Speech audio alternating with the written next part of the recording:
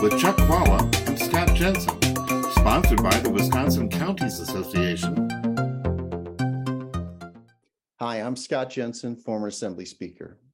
And I'm Chuck Walla, former Senate Majority Leader. And we're the insiders.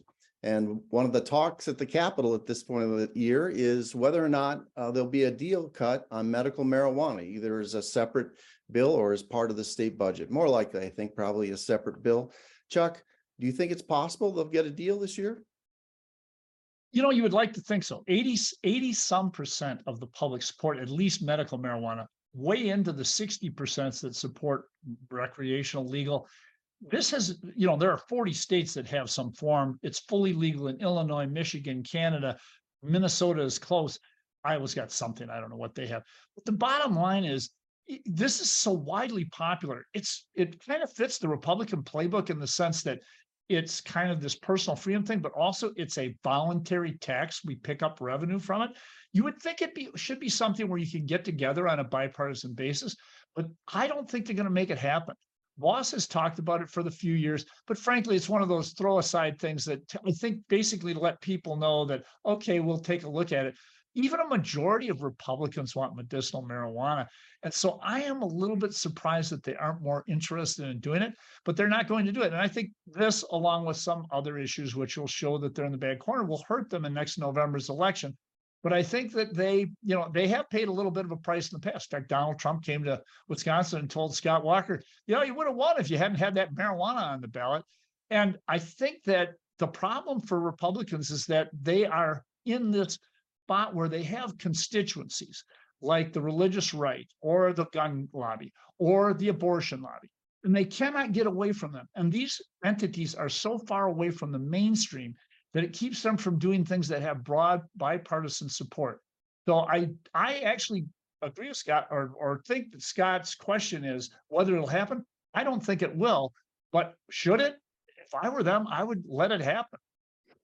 I think there is not only growing support among the public, but growing support among Republican legislators to do something on medical marijuana. The trouble is really going to be the details here. I think there are Republicans who would be willing to support this if medical marijuana was like any other medicine that was prescribed by a doctor, in that you went and a doctor gave you a prescription, you went and got it at the pharmacy or something like a pharmacy. I think their worries are these like storefronts all over the state suddenly selling things and people having wide access to it, particularly with all the problems that have been pointed out with teen health, mental health in particular. There's a good deal of science right now that suggests that this is a problem for brain development among teenagers and people in their young 20s, and that it also has created all sorts of mental health problems in a population that right now is dealing with extraordinary mental health problems coming out of COVID. So I think there's sympathy for it. I think the details, trying to get everyone on the same page of exactly how we do this, even though 40 other states have done it, you would think the details would be easy to work out. But I don't think they're close enough yet to working out those deals. And then there's, people like me who, with some sense of irony, wonder like, okay, so smoking tobacco is bad, vaping is bad. Smoking marijuana, that'd be fine if it was for medical purposes. I mean, I'm not grasping that whole thing there in my head. And I think there's still a lot of us old-fashioned folks out there who are like going, how could one be good and the other one be bad? But we'll see. I just don't think they're going to get it done this year. There's a big difference.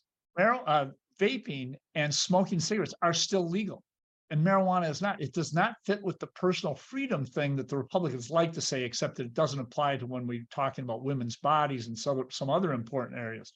The problem here is you have the reason you get such high numbers. PTSD for veterans, huge problem.